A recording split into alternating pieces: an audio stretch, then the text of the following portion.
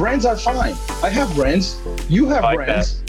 Everyone have brands. But the human factor is what makes it work. And I will never have the firepower that Marvel, Disney, or Warner Brothers or DC Comics have. Never. And I don't want that because it's not going to happen. But I have something for myself.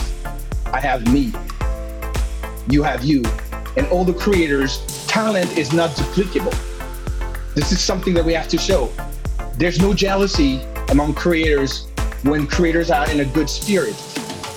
Everyone is a fan of everyone. The comic book industry is extremely diverse, extremely welcoming, extremely inclusive because we're not afraid of each other. Heroes are an inspiring group of people. Every one of them, from the larger-than-life comic book heroes you see on the big silver screen, to everyday heroes that let us live the privileged lives we do. Every hero has a story to tell. From the doctor saving lives at your local hospital, to the war veteran down the street who risked his life for our freedom, to the police officers and the firefighters who risk their safety to ensure ours. Every hero is special and every story worth telling. But there is one class of heroes that I think is often ignored. The entrepreneur, the creator, the producer. The ones who look at the problems in this world and think to themselves, you know what? I can fix that. I can help people. I can make a difference. Then they go out and do exactly that by creating a new product or introducing a new service. Some go on to change the world. Others make a world of difference to their customers. Welcome to The Hero Show.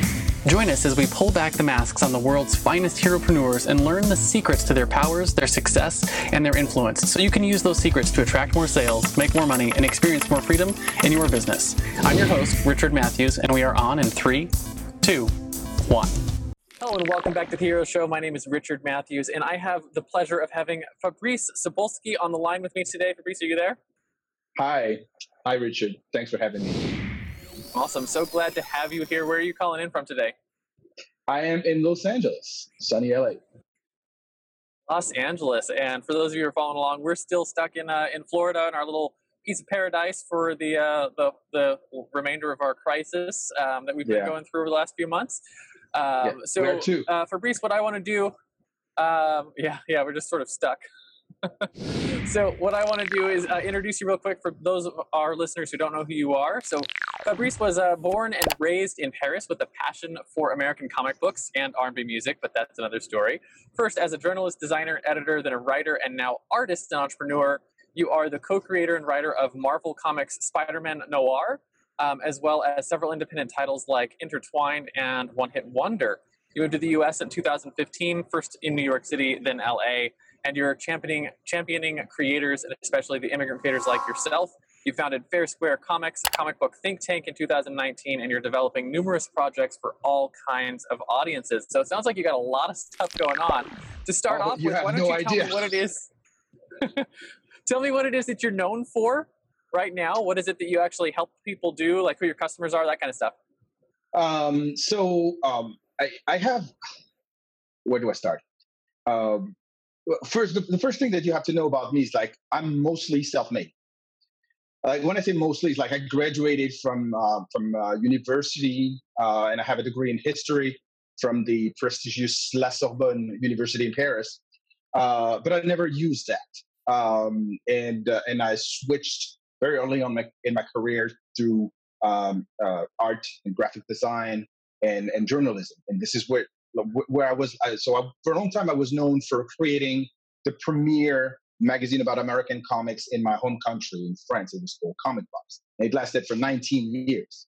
So it was kind of long. Nice. But then, of course, in 2008, the first issue of Spider-Man Noir for Marvel Comics changed everything, because I went from being from one side of the velvet rope to the other side of the velvet rope, and I became a professional creator.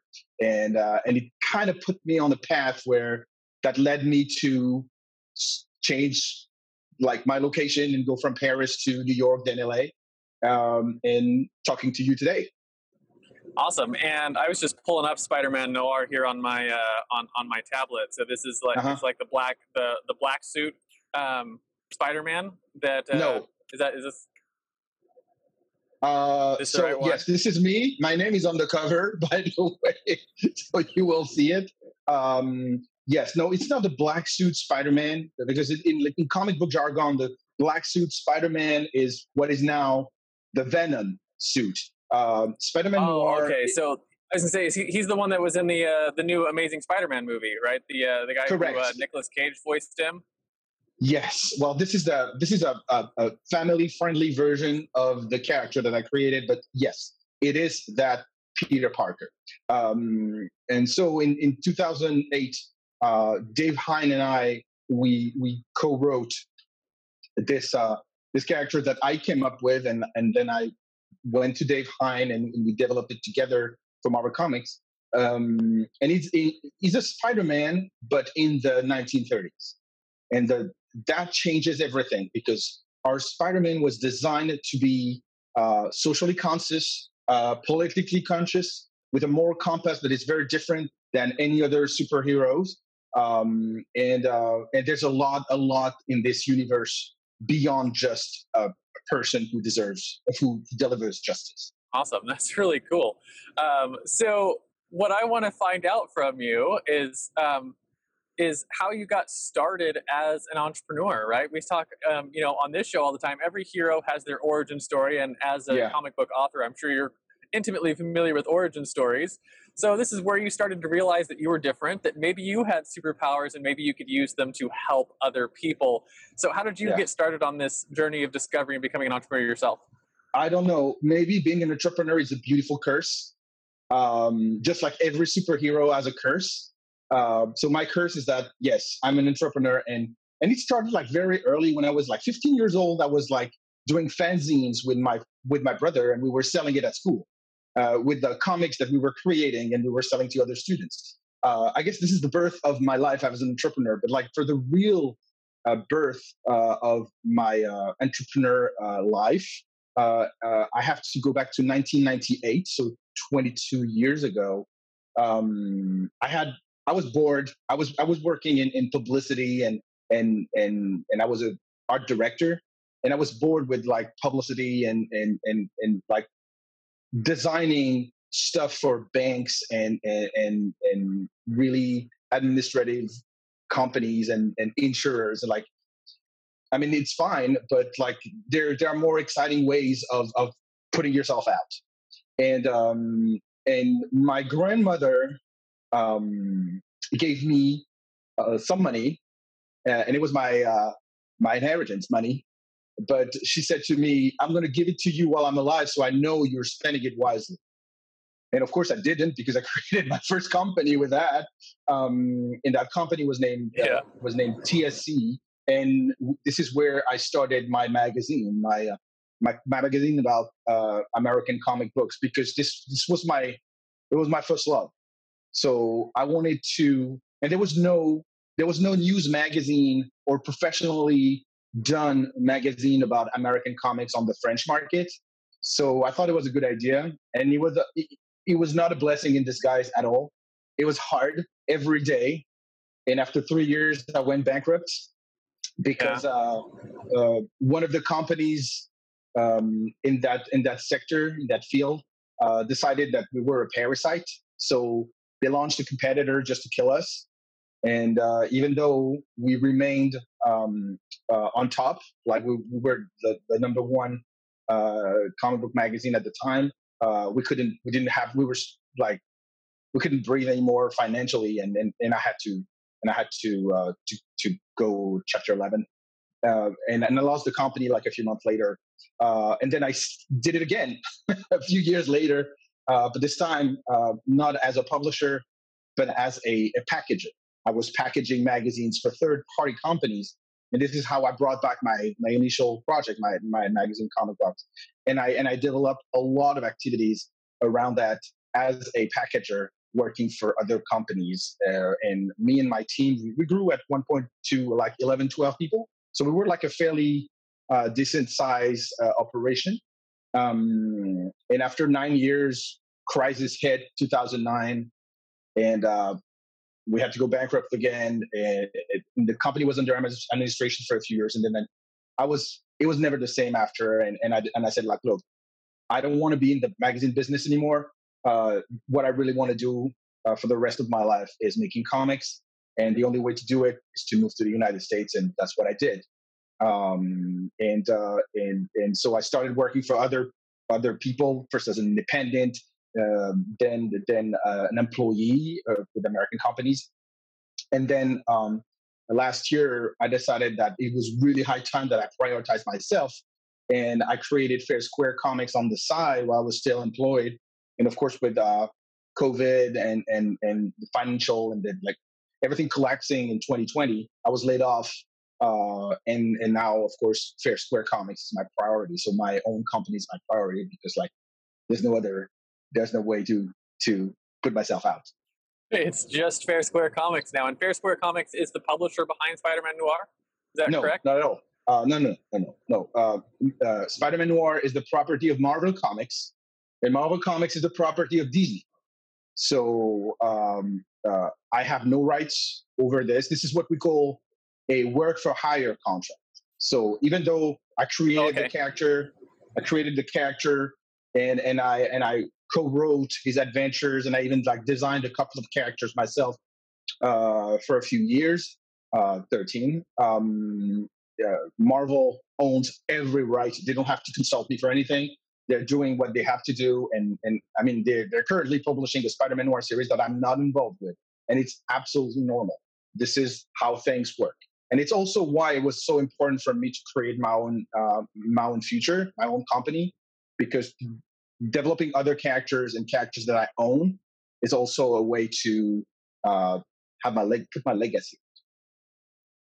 Yeah. So I'm just curious because I'm not familiar with the industry at all. Since you wrote and co-created and co-wrote some of the comics, do you see any royalties from those, or is it like a you get paid for it once and it's over?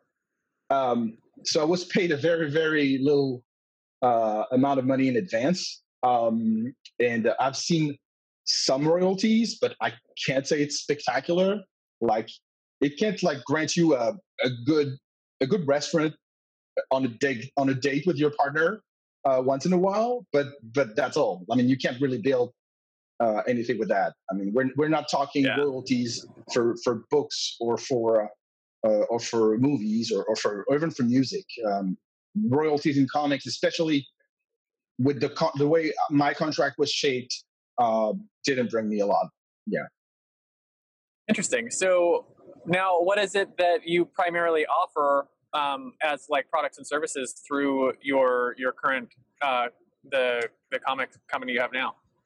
So first, I am producing as we speak 7 new comic books that I will either launch directly to the public and sold directly on my website, or digitally through other platform, or kickstart through, of course, Kickstarter, which has been like a weapon of choice for a lot of comic book creators because it helps bring a lot of money quickly. And I also offer consulting to comic book company because I've been an editor and a professional for over 23 years. So all that knowledge, whether it's on the American market or on the international markets, because I know everything that happens in Europe, I have contacts in Asia. So I'm pretty familiar with the comic book scene all over the world, and I am offering those services as a consultant to companies if they have a need. I also because I have a vast network of talent, I can act as a talent scout or a talent manager. I have done that, and I offer portfolio reviews for new artists who want to break in. I also like to give more information about the business and try to kind of tell the truth, because the problem is that there are a lot of fantasies around the publishing industry or the comic book publishing industry, and it's sometimes it's like really interesting to say, okay, you think you know, but here's what's exactly happening here. And the other thing is that I'm trying to provide an experience that's different because I'm not American, and the American comics industry is kind of a bubble. So by bringing another type of experience and another type of because I was raised in another country, another set of references and a lot of nuances. bring something fresh to the table. Awesome. So, in light of what it is that you do now, right? We can talk a little bit about your superpowers, right? And this is what you do or build or offer this world that really helps solve problems for people. The things you Yeah. use to slay the world's villains. The way I've been framing it for my guests is like if you look at all the skills that you've developed over the course of your entrepreneurial career, you probably have one skill, your zone of genius, so to speak, that really empowers and energizes the rest of your skills. What is that for you? Well, first, let me say that entrepreneurs are really superheroes because we are asked to master about everything possible. We have to be good at accounting, at marketing, at SEO, at production, at driving a truck, at cleaning a house or a factory, at everything artistic. We have to be good at everything. So I guess like we are the Superman and Superwomen of our world as entrepreneurs. That being said, I think my own superpower is that I never give up. Like every time I get hit, I come back on the ring and I fight back. And that I've learned that this is a superpower. It's like being resilient, being resistant is a superpower itself because you get bruised a lot.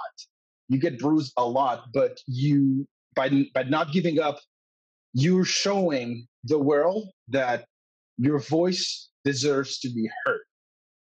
Yeah, absolutely. And the whole idea of never giving up is such an important aspect, right? And I tell people all the time, and it's like, you can't compete with me because I'll work you under a table, right? And that's the way a lot of entrepreneurs are, is, never, ever, ever, ever, ever, ever, ever give up. And it doesn't matter. Like you had mentioned already, you've been through bankruptcy twice, and yet you still came back from both of those and created a successful comic book line in Marvel Comics. And you got a comic business going now. Not a lot of people are willing to continue past the first failure or two or three or four to grow a business. So it's a huge asset to have that kind of tenacity. And also, I think when you're starting your first company, you're afraid of bankruptcy. You're afraid of a lot of things. But like I have to say, my first bankruptcy was kind of a liberation because I understood that it was not my fault. It was just that. It happened at a time, and I was young. I was like 30. So it happened at a time where I needed a slap in the face to remind myself that the world was bigger than just me and my family. And of course, it was disastrous financially. And a lot of entrepreneurs are losing, not counting the money that we lose. We invest so much compared to what we get. But the thrill of going out there with our own products, defending our own ideas, and doing something with our lives, with our like 10 fingers, and like, okay, this is me. This is what I did. This is what I created. And I'm going to give it to people. And I always say that because, I mean, of course, with COVID, everything is different now, but I've toured extensively since I came to the United States. I've covered over 60 comic book conventions where I meet people directly and where I sell or promote my art or my comics. And I will tell it to everybody. Audience never lies.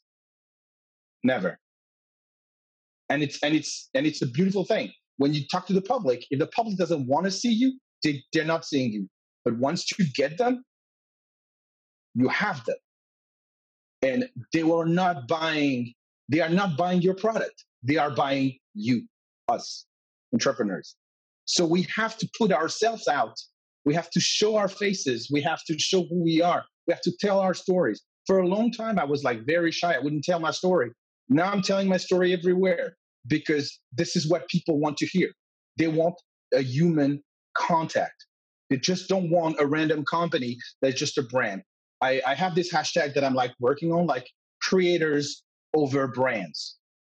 Brands are fine. I have brands. You have brands. Everyone have brands. But the human factor is what makes it work.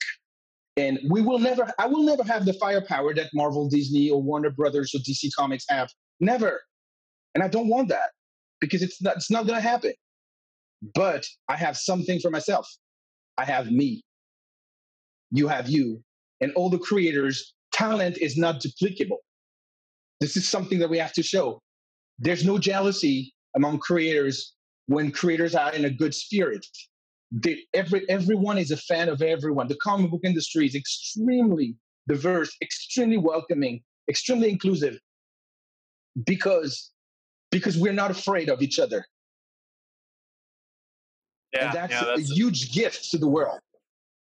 It's very true. One of the things that I talk about in my business is building heroic brands. And what's interesting, the whole idea of a heroic brand is it's a brand that is based around a human story, right? Yes. And that's what makes the brand a heroic brand. And exactly. Even if you get into bigger companies, right, if they don't learn how to tell the human story behind their company, it's very difficult for them to be successful, especially so today. Well, unfortunately, we live in a world where it's very hard to kind of really tell what's right and what's wrong, and who are the good guys and who are the bad guys. But actually, when you look at how companies have been built in the past century, when a new member comes, he or she comes, they come with their own network, with their own sensibilities. If these people are left alone and work with their own sensibilities, with their own moral compass, with their own methods, and they're not like completely watered down or by the company they're working in, it will work. Because I mean, there's another thing that I say all the time is that the companies that succeed are the companies that put common sense before process. Too many companies are putting process before everything because of fear. And common sense is something that, I mean, we shouldn't even have to tell it. We shouldn't have to say that. Like, common sense is common sense. Like, you see a situation, you should adapt. Be common. It should be common, and yes, but it's not. And too many companies forget that. And you shouldn't forget that you're a human being. We're not always rational. We will make mistakes, but we're always trying to get from point A to point B to the best of our abilities and to the best of our knowledge. And now a quick word from our show's sponsor. Hey there, fellow podcaster. Having a weekly audio and video show on all the major online networks that builds your brand, creates fame, and drives sales for your business doesn't have to be hard. I know it feels that way because you've tried managing your show internally and realize how resource intensive it can be. You felt the pain of pouring 8 to 10 hours of work into just getting 1 hour of content published and promoted all over the place. You see the drain on your resources, but you do it anyways because you know how powerful it is. Heck, you've probably even tried some of those automated solutions and ended up with stuff that makes your brand look cheesy and cheap. That's not helping grow your business. Don't give up though. The struggle ends now. Introducing Push Button Podcasts, a done-for-you service that will help you get your show out every single week without you lifting a finger after you've pushed that stop record button. We handle everything else: uploading, editing, transcribing, writing, research, graphics, publication, and promotion, all done by real humans who know, understand, and care about your brand almost as much as you do. Empowered by our own proprietary technology, our team will let you get back to doing what you love while we handle the rest. Check us out at pushbuttonpodcast.com/hero for 10% off the lifetime of your service with us, and see the power of having an audio and video podcast growing and driving micro celebrity status and business in your niche without you having to lift more than a finger to push that stop record button. Again, that's pushbuttonpodcast.com/hero. See you there. And now, back to the Hero Show. My next question for you then is the opposite of your superpower, right? The flip side of that coin, and you know from developing superheroes, every superhero has their fatal flaw, just like Superman has his kryptonite.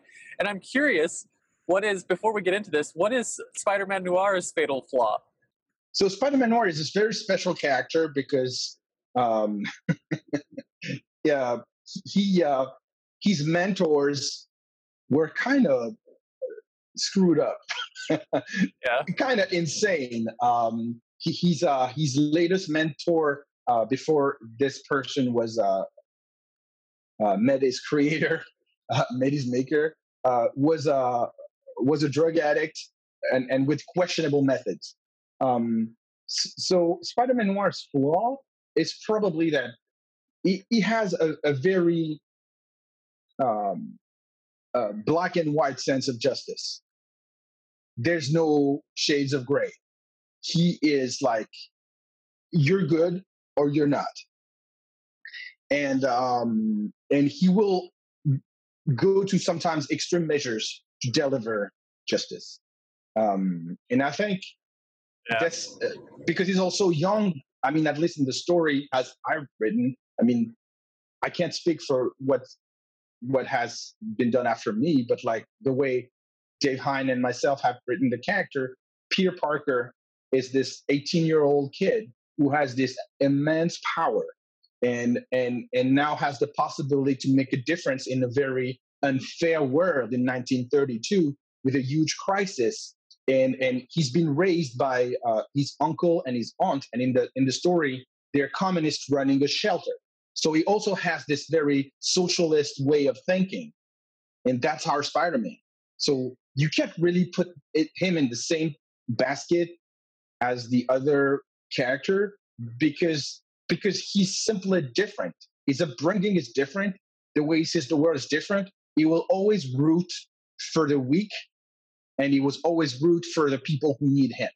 Awesome. So, with that sort of like framing for our discussion, the fatal flaw for your business is something that you've struggled with to grow your business over the years.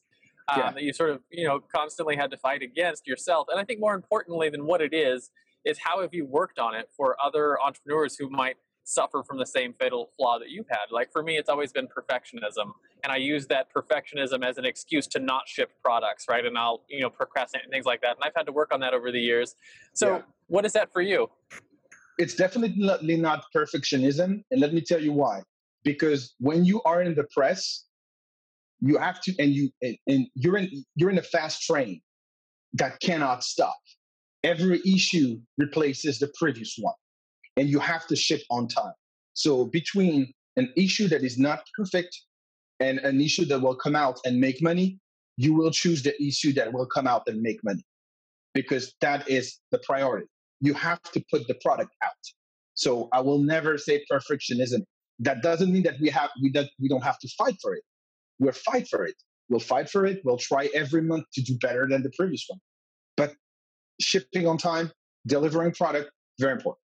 The second thing is, and I really think that the challenge in my industry, in the creative industry, is really to have, and especially now where there's so much out there. There's so many comics. There are so many different publishers and different flavors. I guess the problem is to get your voice heard. It's really hard because social network can sometimes be very disappointing because you're throwing something out there, you don't know what the others are doing. Sometimes it's not the right time. Sometimes it's not the right moment, and you're disappointed because you bet a lot, you invested a lot in something, and it doesn't work. Last year I did a Kickstarter campaign. I failed for the first time.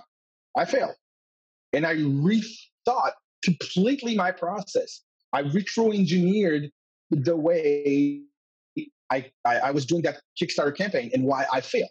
And when I failed, I realized that most of the people that would have invested on my Kickstarter didn't even see it. So I guess when you're an independent and you don't have, again, the firepower of a big company is to exist, is to show that you're there. Because people, if they don't see you, they forget who you are. They forget you even exist.